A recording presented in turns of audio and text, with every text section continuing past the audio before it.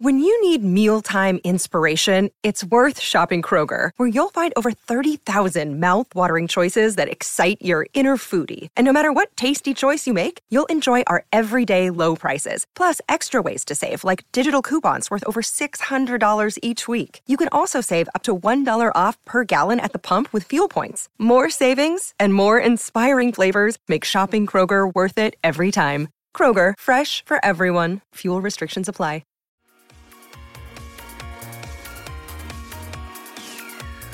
Hi, this is Tony Cotti, and you're listening to the We Are West Ham podcast.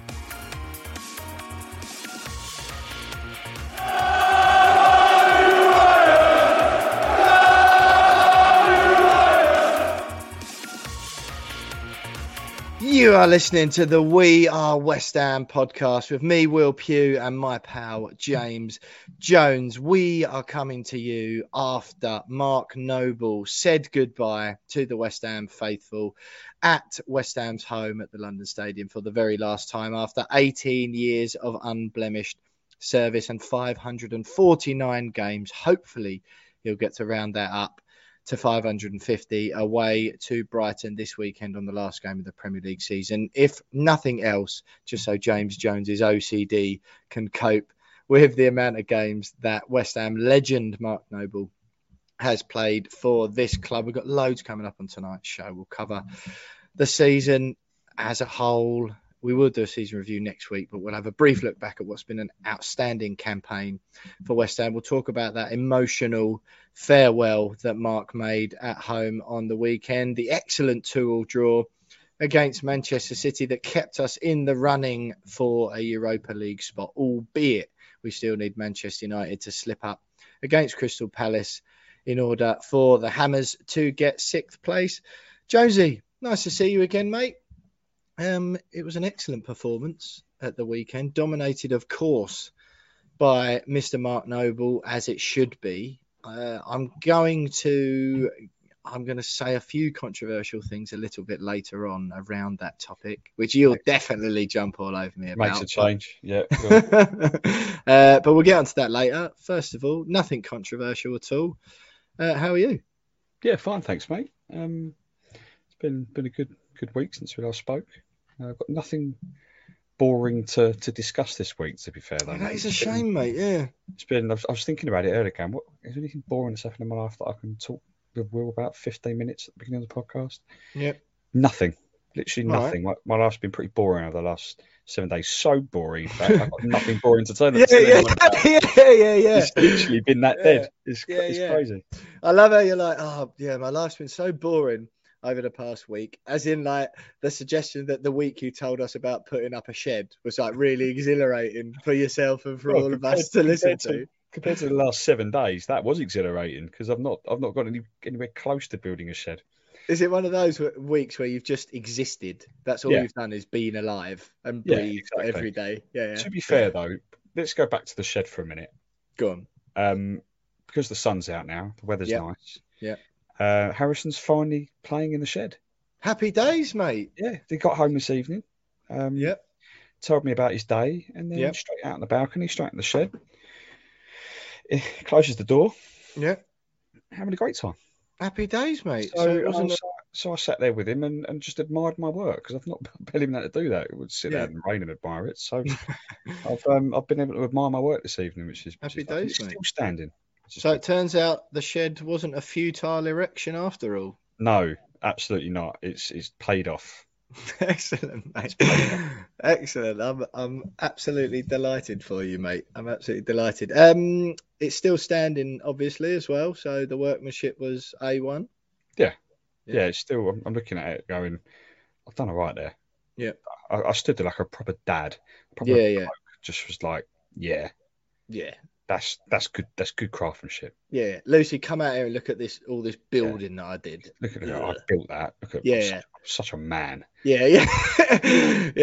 All I needed was like a can of Stella and a screwdriver in my hand, and I'd have been away. Just look at me. I almost got the neighbours round to have a look. Just put your DIY belt on. Do that. Yeah. I just like have a nail as a toothpick. Yeah. Love it, mate. Yeah. Happy days. That's the thing, isn't it? Like when we work in the industry that we do, it's a bit hard, like certainly from you, to sort of pull off the proper rugged manly thing. It's not like, you can come home and you've been a carpenter all day and you've like built a roof out of wood and your bare hands. It's like, what did you do today? Oh, I did a couple of podcasts and some YouTube. I created content. So, right, okay. Yeah. Well, that's not like sort of overwhelmingly rugged, is it? But you're alpha in your own ways, mate, aren't you? You're macho with your brain. I'd like to think so. It's a good way of putting it, actually. I'd like to think that I have a macho intellect of some sort. I can put a lot of thought into this, mate. Trust me. Yeah, I can be macho in other ways. Yeah. But I can also be macho in building sheds. Exactly, mate. The full package. I love it, mate. Yeah. Well, as you're scrabbling around for a boring story, it's not quite shed email level, I'll be honest. But I'll give you one of mine today because my day has been. It's a day off. I've done 3 loads of washing and made my bed, as well as, which is pretty sort of mundane, boring stuff. Nothing of note happened in any of those endeavours. However, colours, no, straight up whites, colours of colours. They've all come out perfectly nicely. Just a mixed wash, 40 degrees, 1,000 spins. About an hour and 45 each, and they're all just hanging up around me as we speak. One interesting thing though, while on the flight back from Seville, actually, my watch broke and the strap came away from the face as I was stepping off the plane back onto English soil. Fortunately, it flew off my wrist, but fortunately I saw it happen, saved it, sent it off to Germany, where the manufacturer of the watch is, in order to maintain its warranty and all that sort of stuff. Paid about 26 quid, I think, to send it insured post about a month or so ago. And then 3 weeks later, it turned up on my doorstep with a thing saying German customs have refused your package.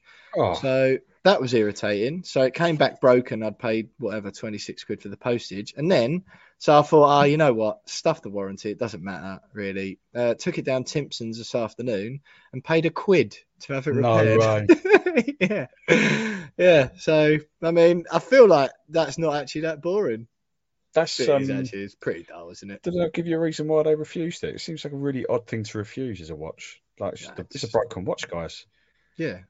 I don't know whether I filled the form out. Just this package is not doesn't line up with German custom or regulations or something like that.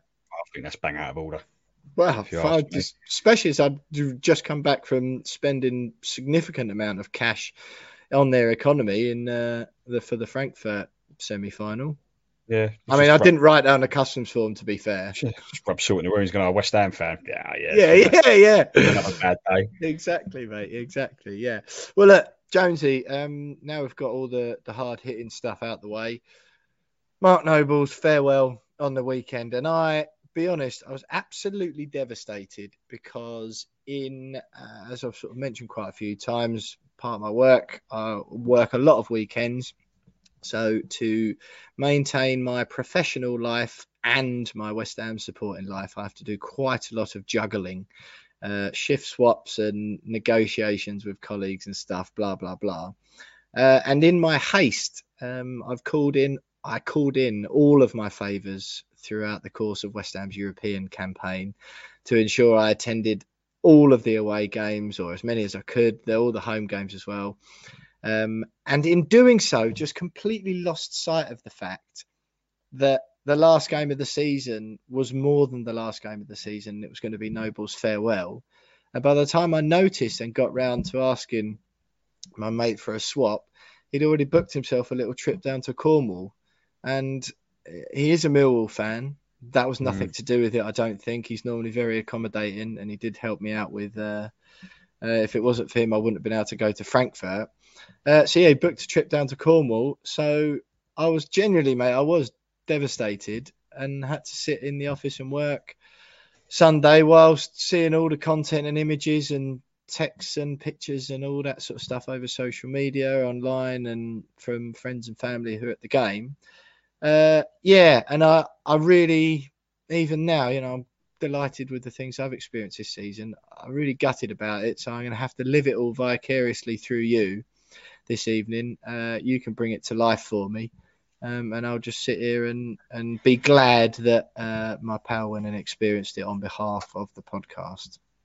Well, it was. I'm not going to play it down or anything, mate. It was a wonderful send-off for the great man. It really was fitting for not just a player that spent 18 years playing for his boyhood club, but one of us. He's a fan. He's a bit of a cliche, but he is one of us. He said it at the awards that we went to. He said he's pretty much lived the dream of every West Ham fan in the world. And he's right. And we gave him a fantastic send-off. It was emotional. And he's doing his speech. Ben Shepherd's interviewing him on the pitch. You can hear his voice cracking a little bit. And when he says that I've got my family here, when I say family, I mean 60,000. Yeah. That set me off, bless me. I was like, oh, God. Don't go, Mopes. Yeah. It was wonderful. And obviously the performance and the result certainly helped the occasion be what it was, I think. And it was a very fitting send-off for a player that's just been a wonderful servant, a wonderful captain, and a wonderful player. And someone that I really, really hope West Ham do all they can to keep him in some capacity, because I think just off the pitch, professionally, he can be very, very vital to the team, the squad, whether it's the youth team or the first team or whatever moving forward. But the atmosphere was great. The fans turned up and proper gave him a real good send-off. And I don't really know what else to say, mate. It was just, it's one of those where you, I hate to say it, mate. It's one of those where you kind of had to be there. Yeah. Really kind of feel the emotion and the atmosphere. And what I will say is fair play to City fans, because there's a little 5-minute thing where he came out before kick-off on his own, before the players come out. They were applauding him. 16th minute, the whole ground stood up and applauded. City fans got involved in that. And there was a small pocket of City fans that stayed behind and watched the ceremony afterwards and clapped. Yeah. Got behind. I mean, we've said before that West Ham and City have got a bit of a relationship, two sets of fans, but it was particularly nice to see the away fans. Obviously, they got a long journey back on a Sunday afternoon back up to Manchester, but a few of them did hang about and show their respect and their appreciation for one of the last one-club men in football. One of the finest English midfielders of our generation, you mean? Yeah, it will always be one of the biggest injustice in English football history that he never got an England cap. Mate, we'll get onto that. We'll let everyone know what's coming up on the show tonight. We'll do a little Mark Noble segment, I think. We'll look back at that City game, but within that we'll do a little segment to Mark and just all the sort of memories or whatever. And I've got a couple of Perla little stats for you as well. So we'll get into that in a little while. Just a reminder that you can follow us on social media. That's the podcast and me and James. On Twitter, we're at @WeAre_West Ham. James is at by James Jones, and I'm at William Pugh _ Instagram, we're We Are West Ham Pod. Facebook, just search the We Are West Ham Podcast. Do the same on YouTube and you'll find our channel with all of the videos that Jonesy puts up each and every week. And if you're feeling a bit retro, you can email us at wearewesthampod@gmail.com. The links to all of the ways you can follow us and contact We Are West Ham are included in the description to this podcast below. And don't forget, you can buy us a beer, Jonesy and I, and support the podcast at buymeacoffee.com/wearewestham. Donations start from as little as $5. The money goes straight to me and Jonesy, and we only ever spend it on equipment for the show, things to make this better, guest fees, etc., or over a bar when Jonesy and I are together. So that's buymeacoffee.com/wearewestham if you want to do that. What's coming up on the show tonight, we'll look back to that fantastic draw 2-2 against Manchester City, 2-0 up, of course. Spectacular performance by Jared Bowen, emotional send-off to Mark Noble, the penalty miss, all of that stuff to get a point to keep our Europa League dream still alive. We'll look back to that. Obviously, we'll make our Betway charity bets. As I mentioned, we will go into the Mark Noble stuff in a little bit more detail. Make the final Betway charity bet of the season. We did have another winner this week. Those of you watching closely on social media will know who it was, so we'll talk about that. Make our final selections of the season, which is exciting indeed. We'll have a Brighton opposition view.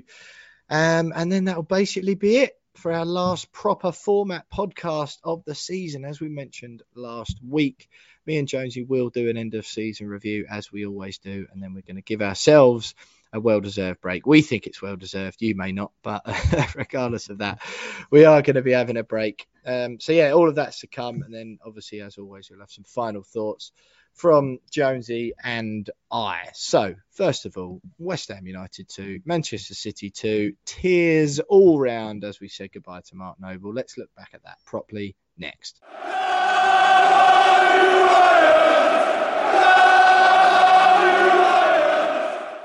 You mentioned it there then, Jones. You've touched on the Mark Noble stuff already about how emotional it was and how touching it was. So what we'll do, we'll go on to that in a little while, in a little bit more detail. We'll look back at some stats. I'll ask you for, some of your favourite Mark Noble moments, etc., and we'll just generally talk about him. A couple of the things I say might be a bit controversial, but I don't want anyone to be any doubt that I love him just as much as everyone else. But before we do that, mate, just talk me through then the game. I did watch it quite intently. I was fortunate enough that I just got to sit and take it all in. What are your thoughts on the game as a whole? Were you disappointed with the result? Were you, a fantastic point against hopefully who will be the champions at the end of the season? Just talk me through your feelings. Obviously, we come out the blocks, fantastic start, just a really entertaining game of football, quite frankly. But yeah, talk me through your feelings. Yeah, it was a really entertaining game of football, and I thought that if that was against any other team squandering a 2-goal lead at home, then I probably would have been a lot more disappointed. But I thought in the grand scheme of things, given the situation Man City are in at the moment, they still could lose the title to Liverpool. It would have done them the world of good to rock up and wipe the floor of us, which they would normally do in years gone past. And I've feared that. I thought I did predict 2-2 in the upper position view last week with Steve. But I did fear in the back of my mind. I thought this could be dangerous. Clang! That didn't take long, did it? Yeah, this could be bad. That subtle little brag. Yeah, I thought. Yeah, it could be a little bit bad. But the performance was superb, and as a result, you can't really be that annoyed when you go 2-0 up against Man City, one of the best teams in the world, and only manage a 2-2 draw. So all in all, delighted with the point. It's a good point. Keeps us in the race for the top 6. We do need to rely on Palace to do a favour, and we need to rely on beating Brighton, which we never do. But we're still in it. And it guarantees us European football of some sort next season anyway. So good point. Well, mate, that is huge, isn't it? I mean, that's perhaps my fault for not mentioning the introduction, but West Ham are playing in Europe again next season. But it's amazing. It's the first time in our history we've qualified for Europe 2 years running via a league position. Yeah, superb. That is crazy. It really is crazy. I mean, you consider it's pretty much the same squad 2 years running. The same threadbare squad. Yeah, crazy. But I thought the performance, given where at the stage we're in the season, given that it's a threadbare squad, and given the state City you're in and what they're chasing, I think the performance, the attitude, and the result all round was very, very good for us. City weren't at their best, quite clearly. Yeah. But we caused them problems. For Antonio was brilliant up front, caused them a lot of problems. Fornals was superb, wonderful assist for the opener. Yeah. Bowen was his just usual clinical nuisance, running in behind. And it was just a very, very good performance from everyone. I thought it was very, very encouraging going into the last weekend with still loads to play for. Yeah, no, absolutely, mate. Honestly, I just, it was a strange one. I mean, us racing into the lead, obviously that was like, wow, this is what is going on. Hang on. Wait, what? Yeah. All right, so I got some stats to give you in a minute. Controversial thing number one. This isn't Noble related. Okay. And I've just remembered it, funnily enough. Because obviously I was in work at the weekend, as I mentioned already. We raced into a 2-0 lead. Absolutely happy days. Brilliant. The Europa League dream is still alive here. If we win this, incredibly, it's all in our hands. Blah, blah, blah. So unbeaten at home against Man City this season. Amazing. Nice. And obviously we've played them twice. But At half time, Manchester City to win were 4-1. Now, I put a tenner on it, and I only did that. Now, listen. I put a tenner on it because I thought that's an extremely good value bet. Oh, it's a good price, yeah. And also that when they come back and win the game, I'll be really gutted about it, but my wounds will be salved somewhat by the fact that I'll have 40 quid that I didn't have before. And I was honestly, mate, certain. And look, let's be honest, if it wasn't for a freak Riyad Mahrez penalty miss, that's precisely what would have happened. And I got absolutely slated for it in the office. Absolutely. Betting against your own team. And it didn't change my stance at all. I was still absolutely up buzzing when Fabianski saved the penalty. And I just wonder what your stance was. Are you going to see reason and sort of back me up a bit and be on my side? Or are you going to join in with my colleagues who were ready to hang me from the nearest lamppost? I mean, it is a controversial one, mate. I mean, betting against your own team is bold. Some would say... But I didn't want it to win. But then why did you put it on there? Right? Some would say it's incredibly unloyal. No, it's because I thought it would win. I didn't want it to. I thought it would. Mark Noble would be spitting feathers if he's listening to this. He'd be like, I didn't play 18 years for this football club. Yeah, true. I didn't play 18 years for this football club. I didn't sacrifice 18 years of my life for you to bet against me. Like, that is, I don't know. But he wasn't on then. He wasn't on. But from a financial point of view, I get it. And honestly, it is a good price. 4-1 for them to win, even at 2-0 down. Yeah. It was basically 4-1 for Man City to score 3 goals in a half, which they've done plenty of times before. Yeah. While they're chasing the Premier League title, I was like, I Craig Dawson at the back against their defenders as well. I mean, obviously we saw it with the penalty he gave away, and I didn't feel like stupid for doing it afterwards because I thought, well. Yeah, Riyad Mahrez, that was his first penalty miss in 9 or 10, I think. Something like that, yeah. So, it wasn't like a completely freaky bet. Anyway, that was just one intriguing one. I honestly thought it was a really good result. It was a strange position to be in because I've got such an affinity, sort of. I always have, really, since I was a kid, even before they were this global behemoth that they are now.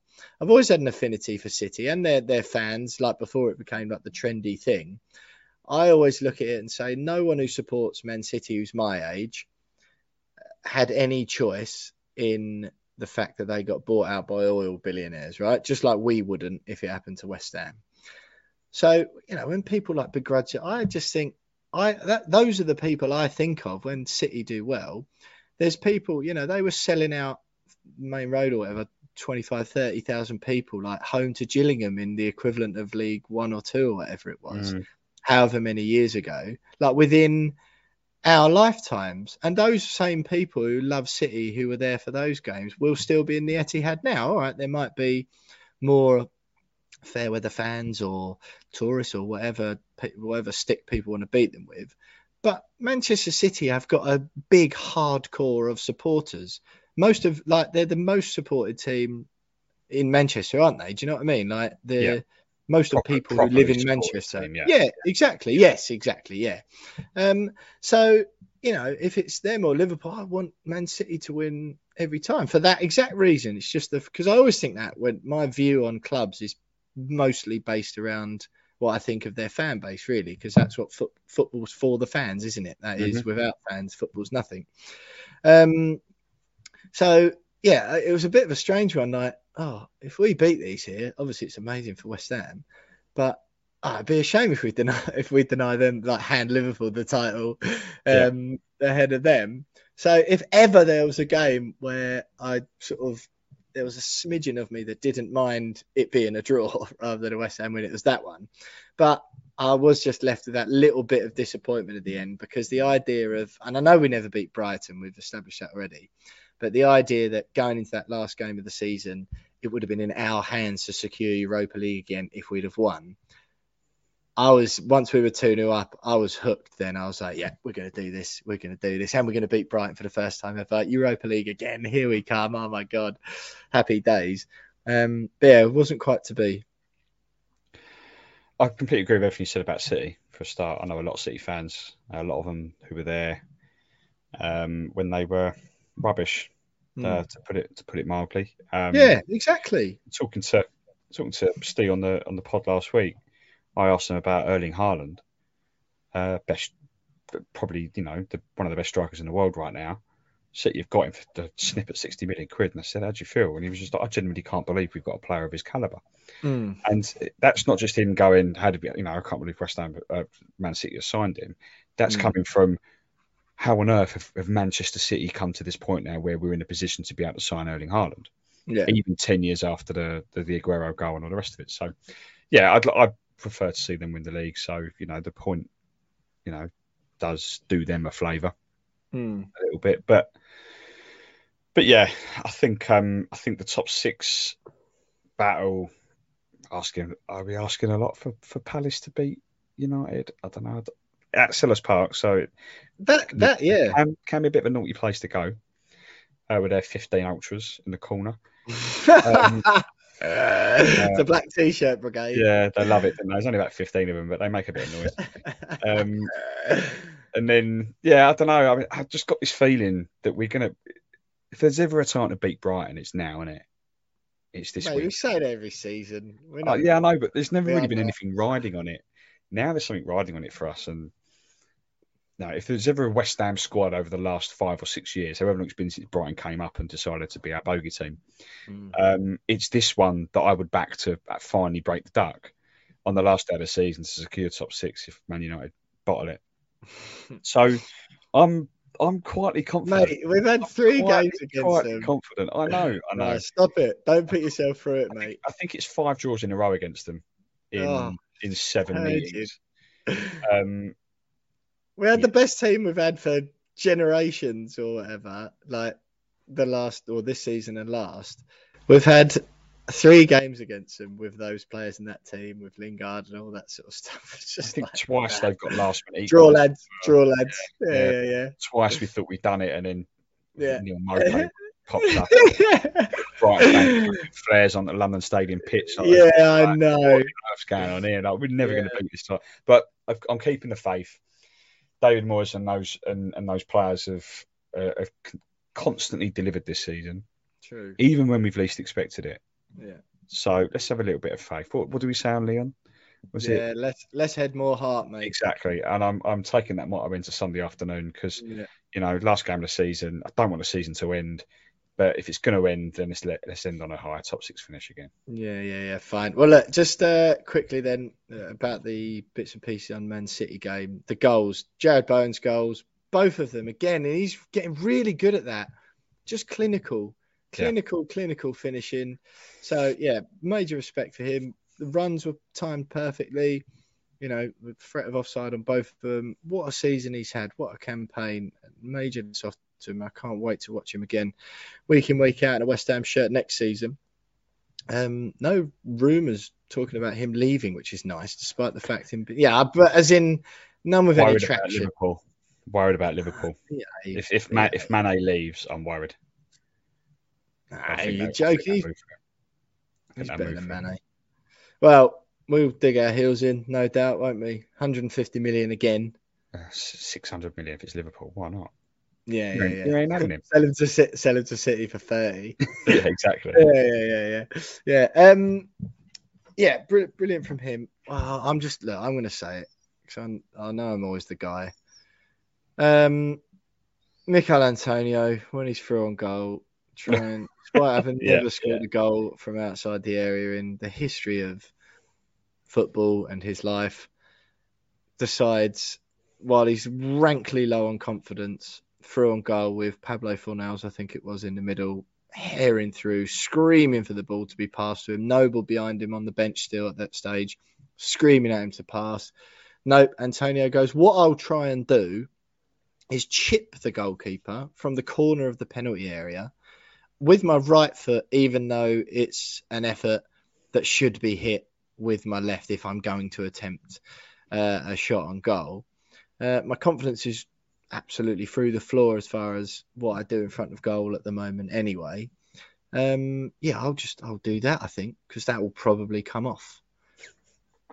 I mean, honestly, mate, there's been so many of those recently, and people in the office giving it about hard work and all that sort of stuff. Fine. I know that's part of it, but you're a centre forward. Yeah. And I'm sorry, and there's all the other stuff, right, that I heard about him and being tired and all those things. I can sort of stomach those. How he didn't pass that is just, honestly, mate. Or take it past the keeper like Bowen did in the first half. You know, you run out the keeper, even if you're not going to pass it. At least try and do something that you can do. Well, mate, that is it. Recently, right, when he's got in a few of those positions, and every time it seems like it's almost like in his head he does it. And West Ham Clips, the alternative commentary, which I know thousands of people listen to every week, do it brilliantly. And he does the thing where he's like, right, and he freeze frames it and he gives options of like, right, does he do this, and like gives options of the things he could do. It's like casually control it and pass it across to Pablo Fornals to slot into the empty net. Does he take it out round the goalkeeper who's miles out of position, use his pace and slot it into the bottom corner? Or does he attempt a ridiculous spoon chip, even though he's never scored from outside the area in his life? Oh, right, yeah, of course it was flipping C. And it's like recently, every time he gets into dangerous positions, like the whole world pauses. He does a quick list of things ranked from most sensible to most ridiculous in his head, and then goes, well, I'll do the most ridiculous one then, or the most unlikely to produce a goal, or because I know he's always been a bit erratic, and we always used to joke and say, oh, he doesn't know what he's going to do, which makes him unpredictable because neither do the defenders. That bit's fine, but honestly, he was never this technically inept, was he? Mm-hmm. No, I don't think he's ever been like that. And it's got to the point now where he's either thinking it through too much and by then it's too late, or he's not thinking it through at all and he's making silly decisions. Definitely the first one. Confidence just on the floor, isn't it? That is down to confidence, and I think a lot of it was down. I think that what we saw against City on Sunday was the fact he's low on confidence and he's desperate for a goal. I know he scored against Norwich, but he's desperate for a goal. At home, he wants to get a bit of form back. That's why he's gone for goal there, because he wants to get on the score sheet. He wants. That's not good enough, mate. That's not good enough. You're playing a team. You're playing a team. I'm not saying it's good enough, but I reckon that's gone through his head. He's seen the keeper come off his line. He's seen the opportunity in the moment and gone, here's my moment, instead of just taking another half a second to have a little look around him and see Fornals running through. Or, as I said before, try and take it around the keeper. Yeah. From where I was sitting. But what I find... Sorry, go on. It didn't look as bad. We didn't... Oh, right. It happened on the other side. So, yeah, of course, we didn't really see how much room Fornals was in. We didn't really see... we just saw him try and chip the keeper and he missed him. We're like, oh, that was unlucky. It's only when I saw the replay after the game and I was just like, I can't believe it. What's he done? Yeah. Tragic. But yeah, I don't know. Yeah. No, I just, I mean, mate, you know what? We'll talk about another. I haven't got the energy to talk about the need for West Ham to go out and buy a striker. I haven't got the energy. In his defence, though, in the first half, a superb assist for the second goal. Brought the ball down well, held it up well, and then saw Bowen running in behind for a good assist. Yeah. So I thought overall, apart from that missed opportunity, I thought overall it was a good performance from him. I thought we caused City a lot of problems. So yeah, okay, he made a really silly decision in that moment, but for 93 minutes of the game, I thought it was very good. Yeah, all right, fair enough. Well, not fair enough, really. I'm still quite annoyed about it, but I just find it baffling. Like exactly what you said there. He saw, oh yeah, that'll be a good idea to shoot from here, and then it's like, yeah, that would be a good idea to shoot from here first time. But the amount of times this season he's got into positions, or more so recently, where the only option is to shoot first time, and he turns into someone and loses the ball. It's just like, what? Like, what? Oh, honestly, nah. Anyway, let's move on from that. City's goal. First one, deflection, fluke. Got away with it, balanced itself out, I suppose. Well, it did take a deflection, didn't it? Took deflection. I still think it's going to go in, though. I think he hit it hard enough for it to beat Fabianski or cause him a lot of problems. So, took a deflection, but I don't think it would have mattered. All right, fine. Penalty, yes or no? That happened right in front of us, and we were adamant that no, it wasn't a penalty. And then, so obviously, when he goes to look at the screen, you're like, well, he's got to look at the screen now. So that's a penalty, then. So even if it's not a penalty, it's a penalty.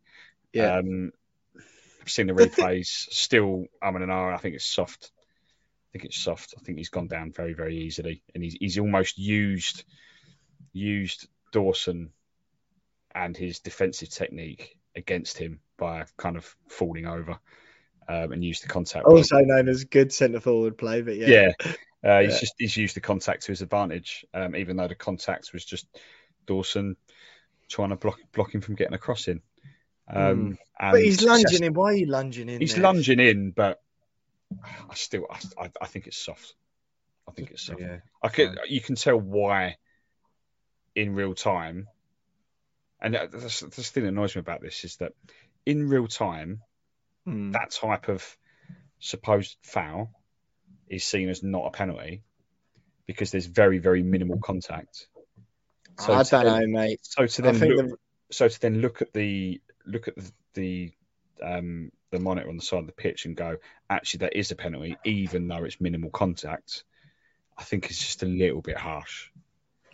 I just think the ref know they've got it there now, haven't they? So they let play go on. Yeah, maybe. But if it's shown that, he's clipped his ankle when he's about to shoot or something like that, or he's taking him out, or there's a little bit arm and iron whether he's got the ball or not. Did he make contact before the player, or before the ball?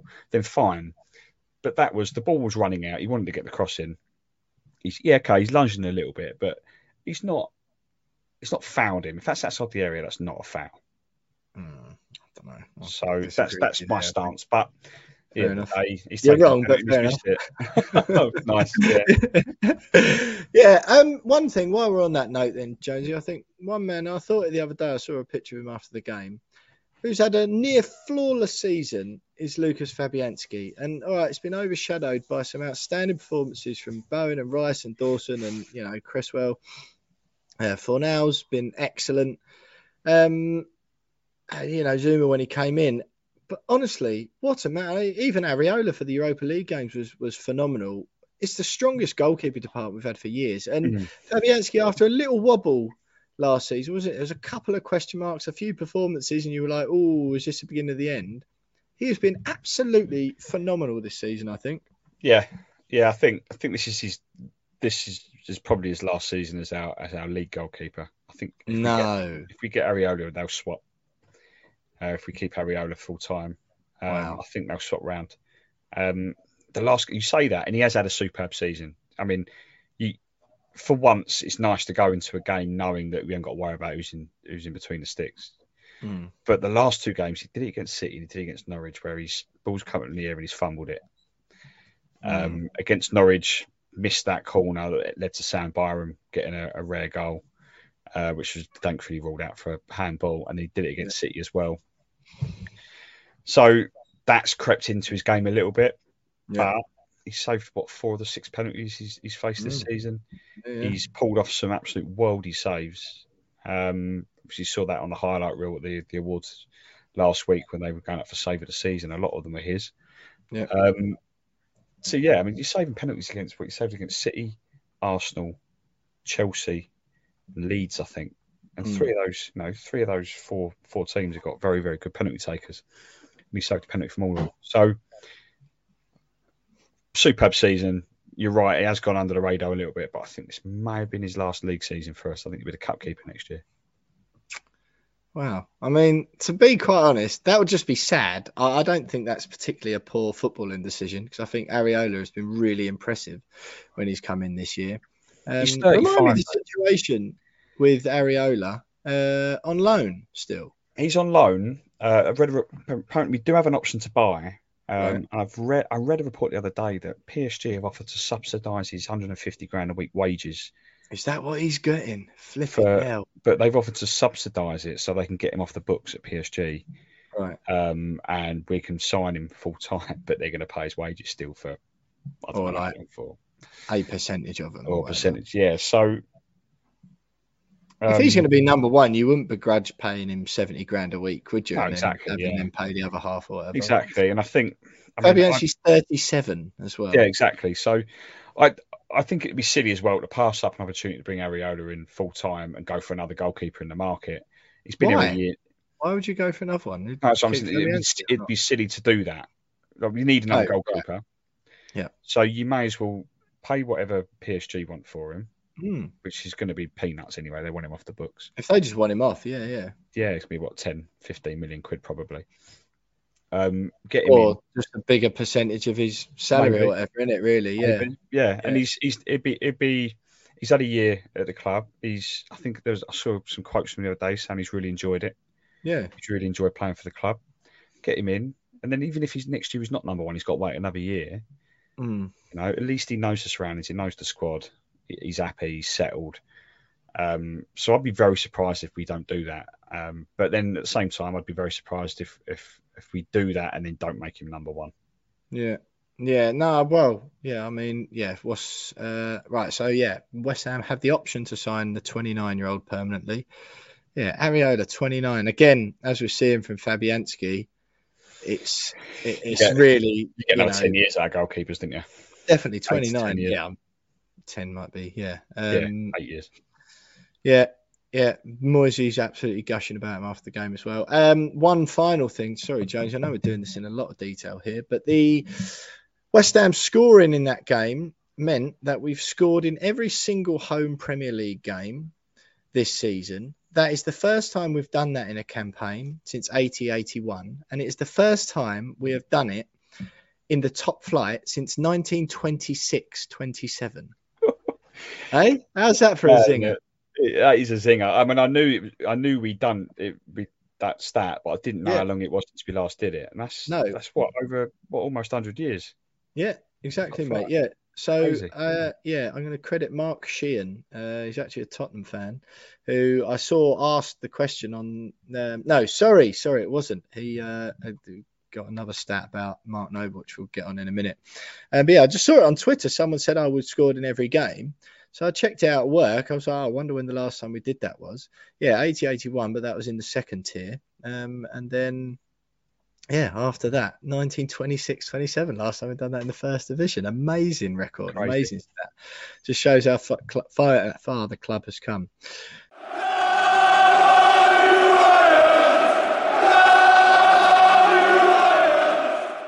Jonesy, you mentioned, or you've been through all the Mark Noble stuff, how emotional it was already. Another stat that I was checking out. It was one thing. It's a strange thing because obviously, if I'm in the stadium, I'm not on my phone. I'm not like looking up these things. But it was a weird situation to be in the office and like looking up all this stuff as it was interesting points were coming up from the game. Mark Noble is the English. This is quite a specific way of saying this. No other English player has played as many games or more than Mark Noble in the Premier League and not been capped by England. And I know what a travesty it is, as do you.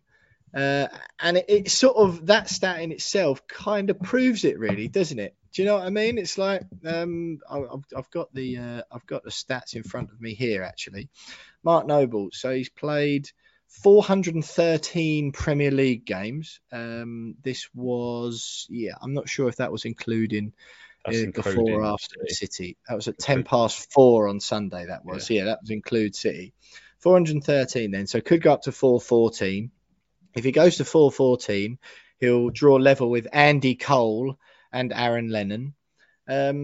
So all the players above him, Danny Murphy, Teddy Sheringham, Leighton Baines, Southgate, Shearer, Kevin Davis, Peter Crouch, Carrick, Rooney, John Terry, Defoe, Scholes, Campbell, Ferdinand Gerrard, Phil Neville, Jamie Carragher, Heskey, David James, James Milner, Lampard, Barry. That's up to Barry, who's the most Premier League games played, right? All of those people above him have got England caps. Yet Mark Noble never has. You'll have God knows how many people below him, the Jake Livermores of the world. The who else? Who's that Ryan defender? Mason. The Stephen Corkers of the world. Ryan Mason. Yeah, the Funny enough, they've countless all got Tottenham average connections. You notice it. but the countless England or the countless English players with far less Premier League games under their belts who've been capped by England. And it's one of those things where people mock West Ham fans in particular for always calling for it. And I think on the whole, it's probably reasonable to suggest that, you know, he was not good enough. But 2016, he definitely should have been in that team. I know he got into the provisional squad. I saw some stats the other day comparing him with Dele Alli and a couple, I think Dyer, who was playing in midfield at the time, a couple of other midfielders who got in ahead of him. And it's just, you know, the idea. Better that year. Yeah, definitely. But streaks ahead, mate. Yeah. I think they compared him to Lallana, who went, and Lallana was that was the other. What on earth is he doing? Like, should be that ring. But yeah. And so no, definitely a travesty on that side of things. But mate, let's just quickly touch on. You've done wonders to what the send off was like at the stadium on the weekend. All the content that's been put out since has been amazing. I'll be honest, mate. One thing that I'm not going to miss at all is any more photos of Mark Noble or someone else sweeping a dressing room like he saved 1 million people from a burning building. Yeah, it's like, okay, we get it. It's like one anecdote he told a while ago, and it's just been absolutely done to death, like happens so often in football. I've got absolutely no appetite to see any more pictures like that or stories about it. So that's one thing. One thing as well, and I've always said this, right? I've always said this about Noble. I always think, and as much as it's amazing what he's done, it's admirable, and you know I love it, and it's brilliant to how loyal he's been, etc. I always think Mark Noble has been about as good as West Ham and vice versa for almost the whole time he's been there. There are periods where the level of the club the club were worse than his playing abilities were. For example, when we're in the Championship, the most recent time, he's probably a bit too good to have been playing in the Championship then. And I think there's times as well where the club's level have been a smidge better than what Mark Noble has been, the last 2 seasons being the most predominant one. 2015-16, he was an integral part of that side there. But, you know, there was a few, Dave Kidd wrote in his column in The Sun on the weekend, or earlier this week, did a brilliant job, and said, you know, if he'd have been as good as Declan Rice, if he'd been better, let's not kid ourselves that he would have spent 18 years at West Ham. If he'd been streets like miles better than what he is, or considerably better than what he is.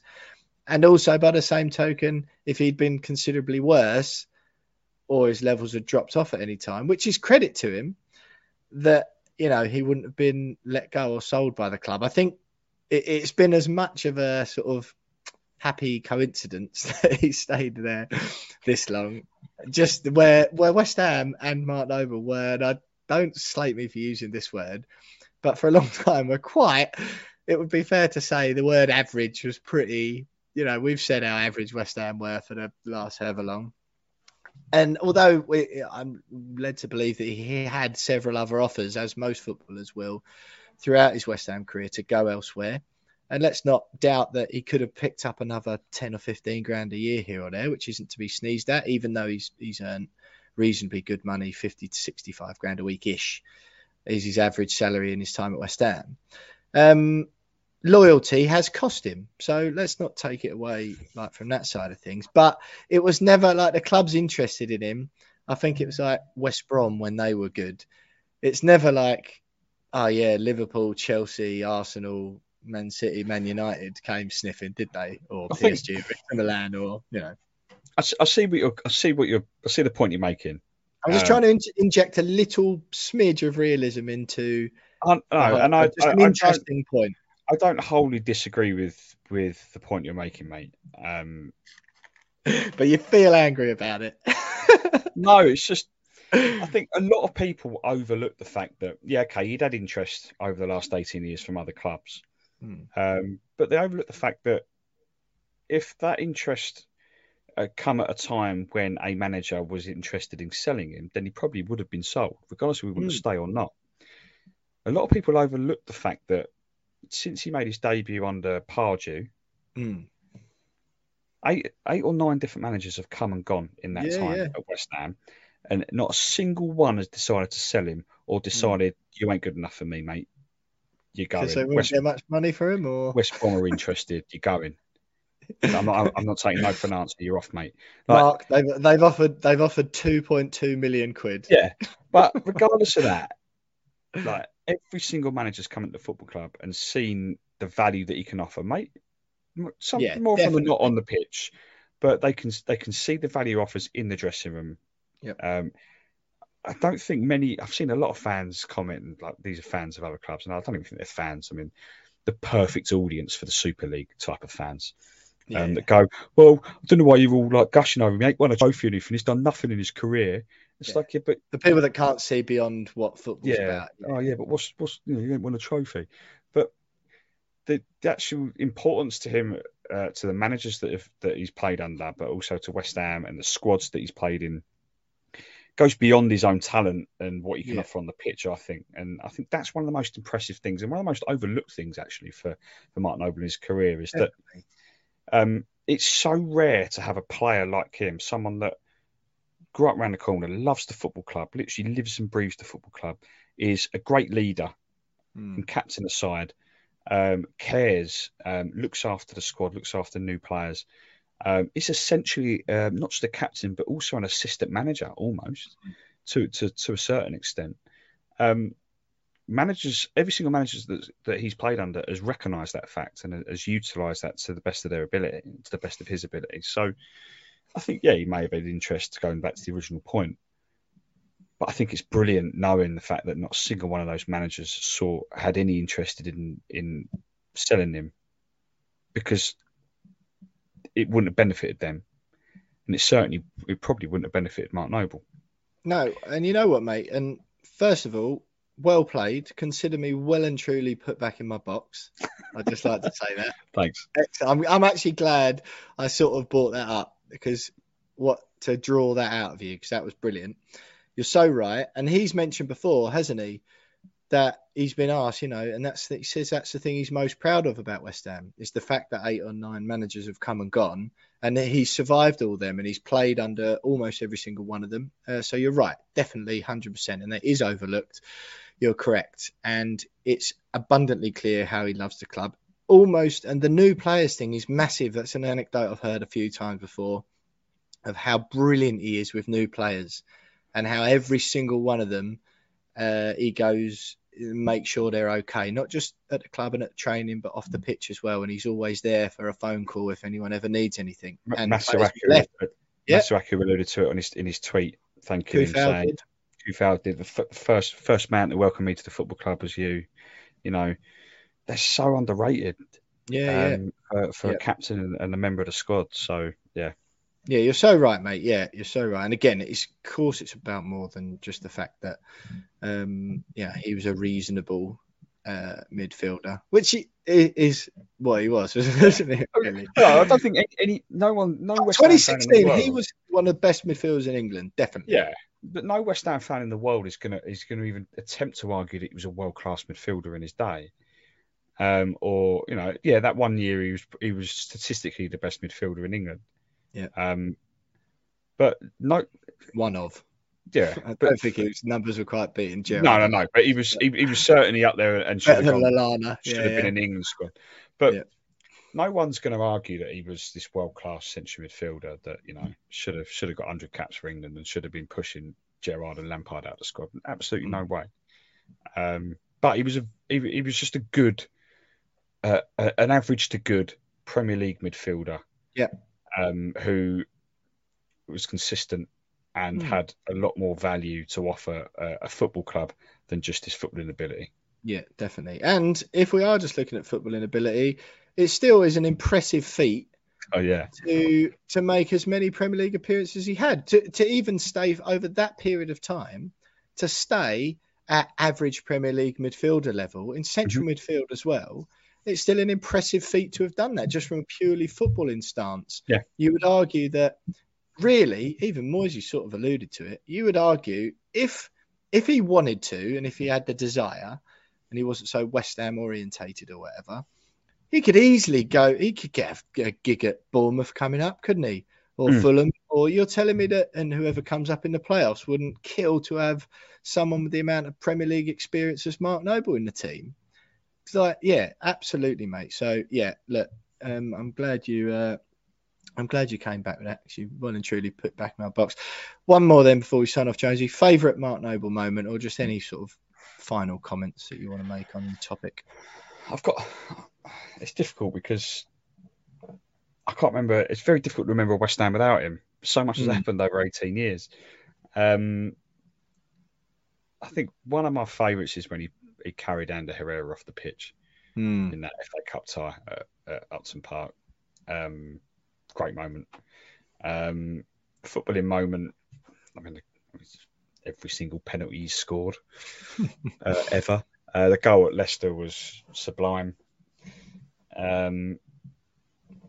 His goal against Spurs, though, in the 4-3, is the one moment where I will always look back and go, yeah, that announced him at West Ham, that goal. It's his the first volley, Premier League or like the volley. half volley or whatever it was. Tevez chested it down and he volleys it in. Amazing. Obviously, we know what happened in that game, and obviously the scenes of Nobes crying on the pitch after, but that goal kind of announced him in the West Ham squad. First Premier League goal, and that kind of just set the tone for him for the rest of his rest of his career, I think. But so many moments, so many great moments. He's so many ups and downs. He's lived it like we all have, and it's going to be strange without him in that squad next year. And it's going to be strange seeing another player wearing the number 16. It's going to take some time to get used to, I think. They were not going to retire that, are they? Do you know what? I thought this. I wonder if they'll think of retiring it. I thought, surely not. They can't retire 16. It's a bit much, isn't it? It'd be a bit much, but it would be weird seeing. It'd take a little bit of getting used to seeing another player wear it, because you think of number 16 at West Ham, you automatically think Noble. So, but yeah, I still think of it weirdly. I could still think of, like, it feels like he played a lot longer in the 24 dog. Yeah, but I don't think it was that many seasons, was it? But I remember him in that one. Yeah. I don't know. It's just it's gutted that he's leaving, but obviously delighted that he gave us so many good years, so many good years of service, and obviously wish him all the best. Hope he enjoys a holiday with his family. He keeps talking about how much he's looking forward to that. Yeah. And yeah, he deserves it. 100% deserves it. And looking forward to seeing what he does with the club when he does finally return, and because he will come back in some capacity. Looking forward to see what he does. Yeah, absolutely, mate. Absolutely. And obviously Soccer Aid, first of all, he's got that. Oh yeah, of course. Yeah. Finally get his England cap. Yeah. No, I totally agree, mate. I've got one memory of him really, really early. And weirdly, it's not for West Ham, but I remember I used to go and watch Southend quite a lot, in my local team. Well, they were. And when I grew up, and and I remember going to watch them. 2006 it was, at home to Hull City when Noble was on loan there. Noble only played 5 times for Hull in the league when he was there. He spoke about it before, not being that much of a success. He obviously went to Ipswich as well after that, but yeah, watching him play for Hull City at Roots Hall, and obviously like the West Ham links, I was quite excited about it, and everyone else around me's like, who the hell, why do you know that like 19-year-old Hull City midfielder or whatever he was? And I vividly remember that. It was a soaking wet, horrible evening. I can't even remember the score. Just see him like absolutely doggedly fighting for every single ball, and thinking, he looks all right. Like, surely there's room for him in the team. He's got a bit of heart. He's like a little bull terrier scrabbling around everywhere. The Herrera thing was funny. I think just that, my image of him there, and I know like people laugh at it. Yeah, I know. I mean, he gave that speech, didn't he? But that last game at Upton Park, that really felt just everything about that, and him clapping the fans at the end of that game. That sort of felt special. And I think he gave the speech and he said, didn't he, that we're not run like a circus anymore. And let's be honest, at least he's run like a football club compared to the Icelandic people. His heart was in the right place. He knew what he was trying to say. Well, at the time, it did feel like we were going forwards, didn't it? Yeah, exactly. So I can see why he said it at the time. Yeah, and obviously it's sort of memes to death now. But I think what's great about all of it, and he said and it really moved me, he said at the Player Awards, he said, I've lived the dream of everyone in this room. I supported West Ham when I was young. I've played for West Ham my whole career and captained West Ham for a lot of it. He's won the playoff final. I remember the images of him there. My favourite one, probably my favourite if I had to pick, even though he wasn't, he's not on the pitch. The one of him on, whose was it? Was it Sheringham's back? There's that iconic photo. Zamora's goal against Preston. That's it. He's on Sheringham's back. That's it. Yeah. And that was amazing. That was, and that's why it's so. We've chatted a few times this season, and I've really, really fallen back in love with West Ham this year. I mean, it was good last year, and I enjoyed it, but I did have that. This could just be. We weren't there, were we? As well last season. Yeah. No, and I really have a proper fallen back in love with West Ham, not just because, and it's easy to just because you've done all right. It's not that. It's the spirit and the players and Moisey and everyone just trying and being proud to play for the club and working hard. The unity. Results, yeah. And I honestly think, and I perhaps overlooked it, taking it for granted or whatever, but hearing all the stuff and hearing him talk at the Player Awards, and just honestly, mate, just seeing him cry, right? We've spoken about it a lot this year. Just seeing him cry, like that obviously means a lot. You hear so much, don't you? Platitudes from players. Social media is full of players with managed accounts pumping out platitudes after games. Big 3 points onto the next one, thanks to the fans, all that sort of rubbish. The man really is one of us, isn't he? Tweeting about Grady Diangana. I'm really not happy that that's happened. That's not the behaviour of a normal Premier League professional captain, is it? Last of his kind, mate. Last of his kind. Yeah. And he hasn't done any. Diangana hasn't done anything since, and Noble was wrong about it. But that's that everyone loved that, didn't they? And you think, yeah. And the bloke, he lives out in Essex. He still walks up and down the high street just like a normal bloke, like so many of West Ham's fans do. And I think, like you, James, really, it's definitely been overlooked and taken for granted, certainly by me. But yeah, just hats off to you, mate. Hats off to you, Noble. What a life. Obviously, he's got another, hopefully, plenty of years of him ahead.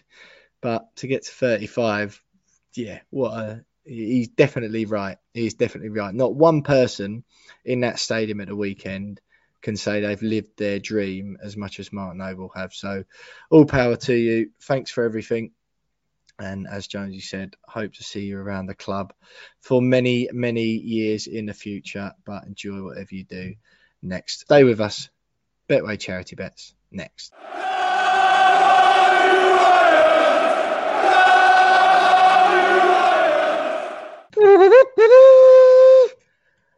Like London buses, James Jones has not won a bet all season, and then it's 2 in 2 weeks for the main man himself, Jonesy. A little bit prickly, didn't you, when I gave you a bit of grief about it the other week when you still hadn't won any? Didn't like it very much. Managed to keep it under your wraps just about, but I've known you long enough now to be able to tell that familiar little flicker that goes on in your face when I know I've gone a step too far when I'm giving you a hard time.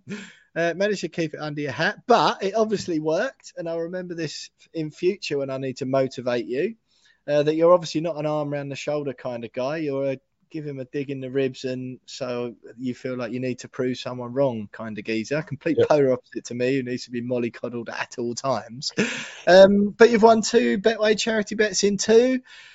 Got that big fat 0 off of your scoreboard for the Dylan Tombides Foundation. Congratulations, mate. Talk us through it.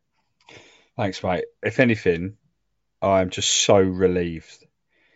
The first one was good, but it was only £137.50, and I was like, yeah, okay, I'm off the mark, but I'm disappointed in that total. I can't end on that.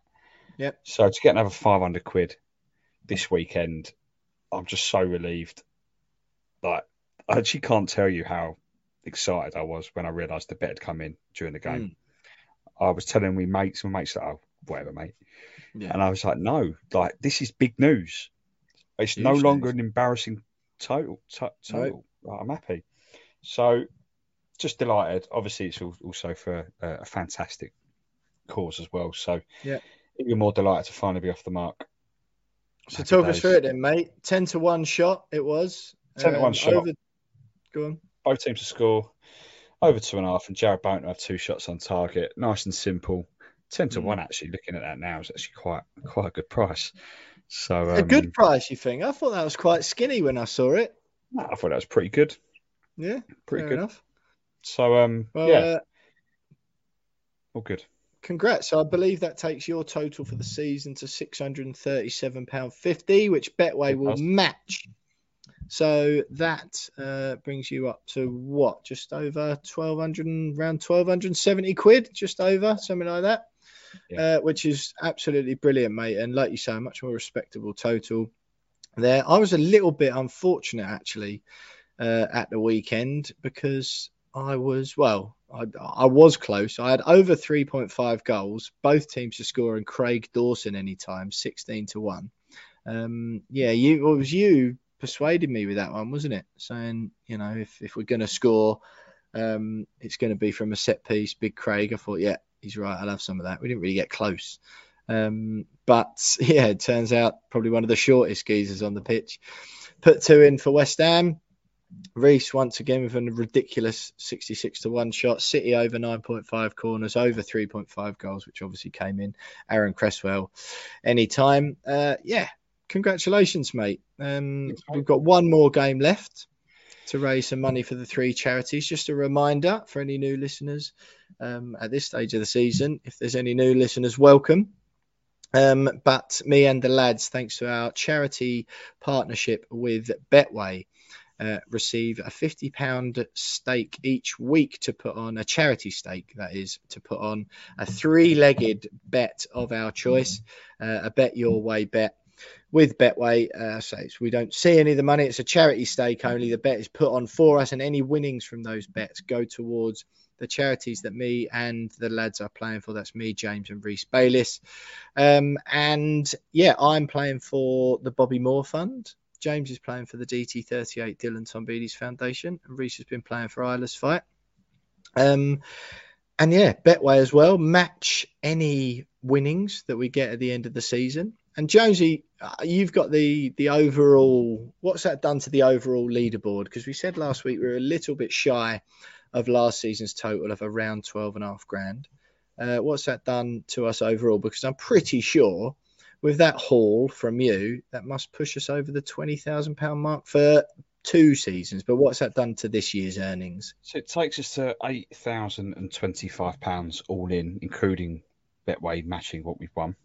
Okay. So it does take us to about just over maybe £20,500 over 2 seasons with one more week to go. Wonderful stuff, mate. Yeah, we've got one more chance this week for that Brighton game to have one that comes in. What have you gone with, Jonesy, this week? Well, now I've got two in. I'm going to be bold, so I've gone for a correct score. West Ham to win 3-1. I told you I was confident earlier on in the show. So West Ham to win 3-1, Bowen any time, and over 8.5 corners. Nice one. I like that. 3-1. Yeah, that'll ramp the odds up nicely. I've just gone nice and simple, but I've gone with two things that I think are completely unlikely to happen. That is West Ham to win, because we never ever beat Brighton. Michail Antonio to score, and both teams to score. Brighton look okay. I know they're sort of low scorers. They have been low scorers at home, but put 4 past Man United at the Amex. And yeah, it's one of those where I just think I've had a good season bets wise. Pleased with my grand total. What is mine, Jonesy? I know I'm leading at the moment, but yours got it in front of you. Is bear with me when I get back up again. Bear with you. But either way, go on. 2,475. 2,475. So that's without the That's Betway without double. That's yeah. without the Betway double. So that's about £5,000 in total, which is brilliant. And I just thought, I don't really think West Ham are going to win. I don't think Michail Antonio is going to score, and Brighton don't score loads of goals at home, so both teams to score might be unlikely. So I thought, yeah, that was the logic of it this week. It's good stuff from you, mate. That will be huge odds, and if that comes in, absolute party time. Oh yeah. Reece Bayliss has gone for Kurt Zuma anytime, over 3.5 goals, and West Ham over 5.5 corners. So just a reminder, as we say every week, you can place back those bets for real if you so wish on the Betway website and app. Just go to the game in question. This week it's West Ham against Brighton. You go to pre-built bets, scroll down there and you'll find the We Are West Ham selections. Mine will have my name on it, James's will have his name on it, and Reese's will have his name on it. The odds for that game come out later in the week. Jonesy posts them on Twitter, and then, as I say, you can buy them, back them, so if you so wish, for yourself on the Betway website and app. Just this would be a good time, Jonesy, I think, to say a huge thanks to Betway. We'll obviously do that in the final review show when we go through it properly next week with the winnings we earned in total. Hopefully there's some more to add to the pot from this Brighton game, but a huge thanks to Betway, Chad Yeomans in particular, who's rolled the dice on our podcast at the beginning of last season. It's been a fantastic partnership for us, hasn't it? And to have raised, we sort of do this once a week, used to be a radio show, now just having a chat over through our laptops once a week talking about West Ham. And it's a short section in the middle of the pod, and we don't dwell on it for ages. We chat about it briefly, but it's for all the good things we've done via this podcast and some of the excellent comments we've had back and all that sort of stuff, which I love. It's lovely to hear from the listeners and the feedback we get. Between the two of us, or the three of us, with that partnership with Betway, to have given £20,000 to 3 really amazing West Ham linked charities, I'm really proud of that, mate.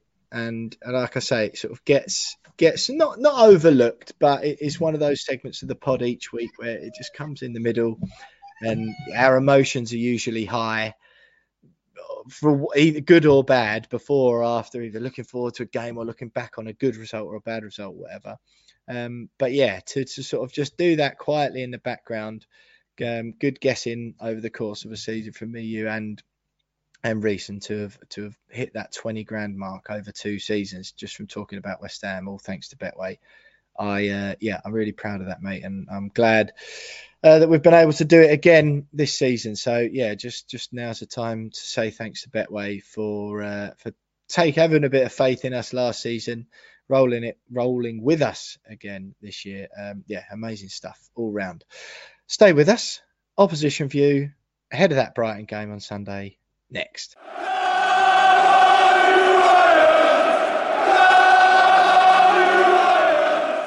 Hi everyone, Will here. Apologies, but I know I told you we had the Brighton opposition view in this section, but unfortunately we were let down by 3 different Brighton fans in the process of trying to get it sorted. All the more reason for you lot to want to beat the Seagulls at the weekend.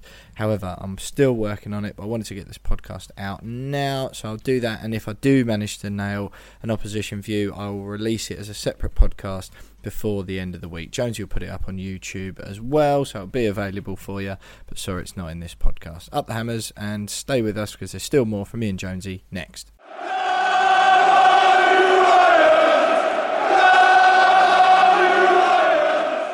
James Jones. That is it.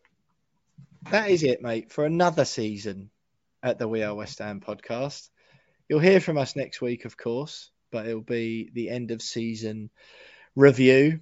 We haven't actually settled a date on that yet, Jonesy, whether we're going to do that next week or the week after or what. But you'll hear from us again within the next couple of weeks with our end of season review episode, as we always do. But that's the last proper format one, Jonesy. What a season it's been. I'll be honest, I'll be honest, podcast wise, Gunner West Ham wise, I'm exhausted. I am absolutely flipping exhausted from gallivanting all over Europe. Obviously, I've got a new job in January, which threw my schedule up in the air, and you've been really accommodating with that, doing lunch times and squeezing them in the mornings or in the evenings or whatever. It's been difficult podcast wise. Trying to fit in all the additional West Ham games we've had to go to as well. Trying to sort out even more opposition views than we've ever had to. It's been a lot, mate. And we've got to the end of another season, and honestly, what a blast!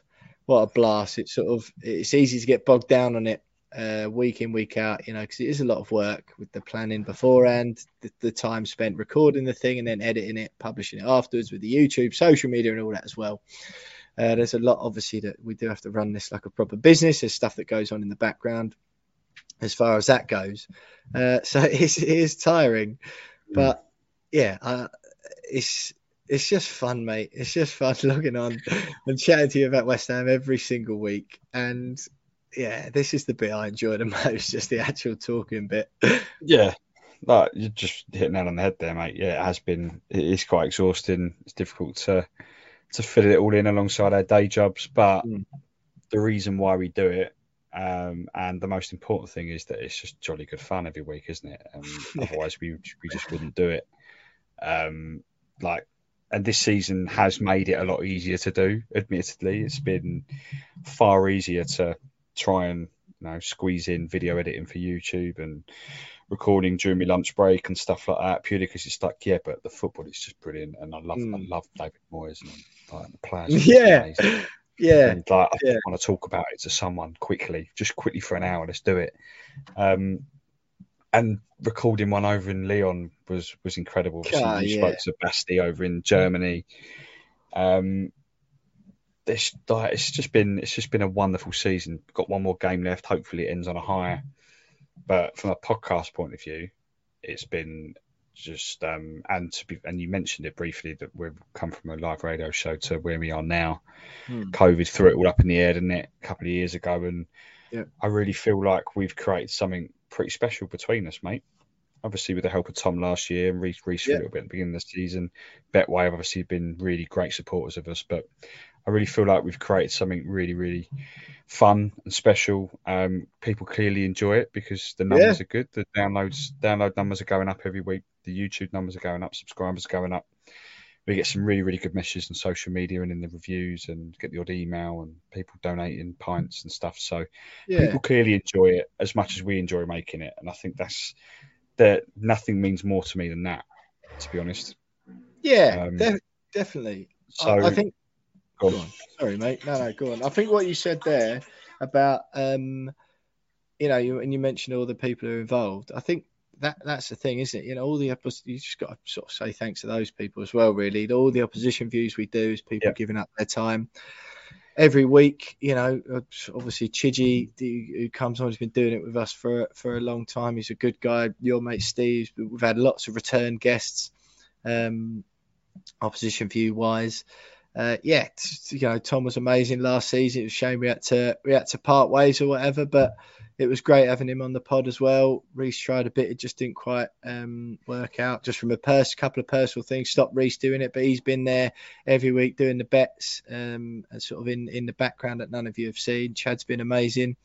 There's obviously a lot of other people that make this podcast what it is, mate. And you know what I like a lot is that in a world, and you mentioned it briefly there about all the feedback we get, the vast majority of it, mate, in fact, almost all of it is positive stuff. Yeah. We don't, and on a place where every day it will take you about 3 scrolls on Twitter to find someone abusing someone about something. Mm-hmm. And considering we put this out to, and look, the people, you guys listening at the moment, are the absolute lion's share of our audience. We get way more listeners on the podcast than we do. A couple of our YouTube videos recently have done particularly well. The two Eintracht Frankfurt ones, the interviews we've done with Tony Cottee earlier in the season around the Pi Capital stuff. That was an enjoyable thing, bringing news to the actual hard news. We got that interview ahead of anyone else in the mainstream media or anywhere else. But there's thousands of you that download this podcast and have done over the course of this season, last season, since we got going, and that's sort of grown organically, which we love. But the messages we get are just really positive and nice. Mm-hmm. And I listen to a few podcasts, not necessarily football ones really, but who talk about building a community or whatever. And let's be honest, we've said it before. I think this season we've got slightly better with communicate with people on social media. I've certainly tried to make an effort. Lots of people message me on my Instagram or Twitter or whatever it is. But considering we put this out and thousands of people listen to it every week. Globally, that is as well. Yeah, exactly. Yeah. And both of us come out with some rubbish. All right, me predominantly, I'll give you that one. But something ridiculous each and every week. There's no abuse. Is there really? And no, we've come a long way from when I got told that I put people to sleep. Let's put it that way. Those were good times. I miss the abuse, to be honest, especially when it was aimed at you. And we do get a little bit of grief and some of the funny negative podcast reviews we've read out before. And, we love all that just as much. But I'd just like to say now, because in case I haven't made enough of it before, that those of you who have messaged me or message the podcast account just telling us where you listen or that what your thoughts are on certain things. I'm not going to name names because I'll miss some people out, and perhaps I'll sort of collate a bit more of a list next week just to give thanks to a few people specifically. But there's been several occasions this year, mate, whether just life gets on top of you a bit, doesn't it? And you're feeling a bit glum and a bit low.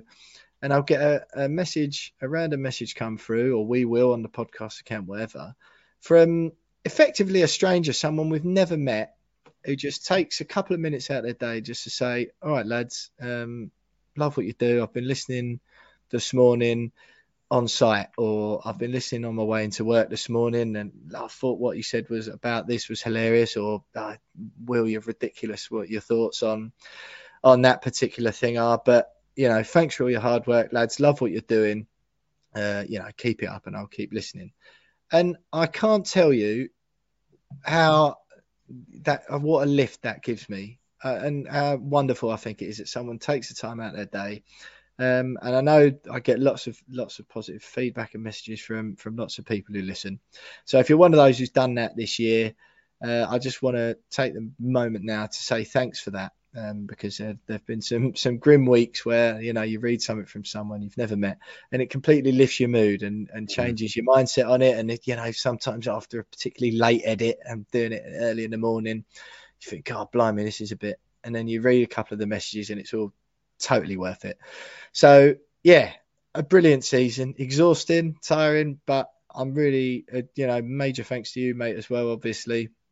We've sort of had to flex a little bit more, particularly since January, but I think we've managed to spit out a good, reasonable product each and every week. Thanks to everyone who's listened, of course. Final thoughts then, Jonesy, from you on the final proper format podcast of the season before we do the end of season review, as we always do over the next couple of weeks.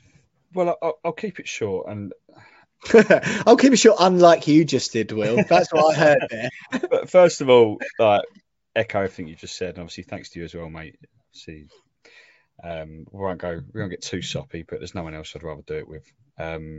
So really appreciate that. But from a West Ham point of view, we're going to go into a bit more detail next week. But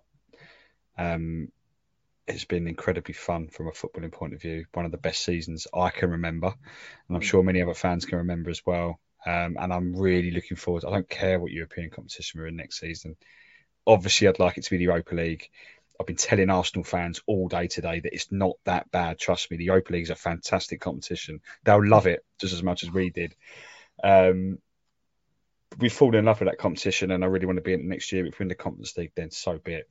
I looked at some of the clubs that were already qualifiers, and they look great. I really, really want to go to like Gibraltar or like Montenegro or something.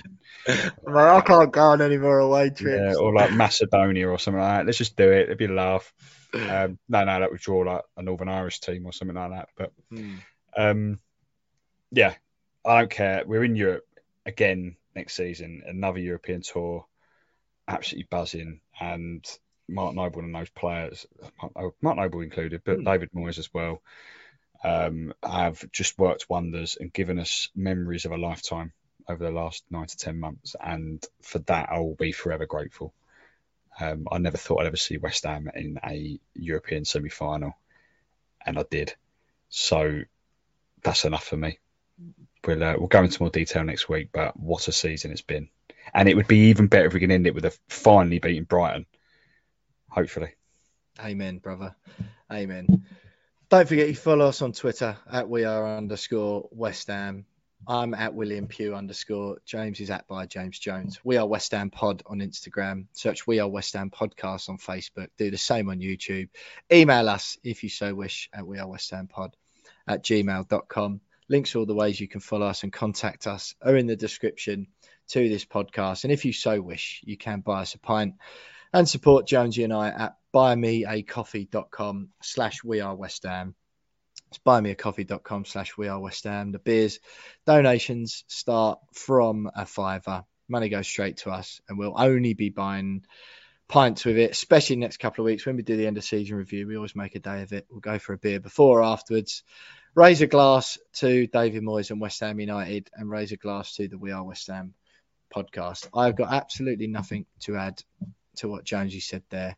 It's been an absolutely amazing, once in a lifetime, unforgettable roller coaster ride of a season. Watching West Ham in a European semi-final, it doesn't get better than that. Thanks for listening, everyone. I mean that from the bottom of my heart. From me and Jonesy, we really appreciate your support all season. You'll have one more show from us, the end of season review coming up. But surely, with David Moyes at the helm, it's only onwards and upwards from here. One more game to go. West Ham are massive. Up the hammers, and we'll see you next week.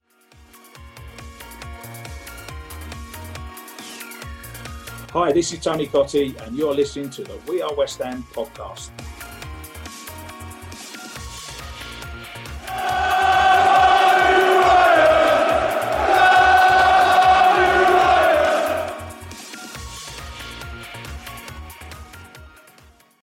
Sports Social Podcast Network.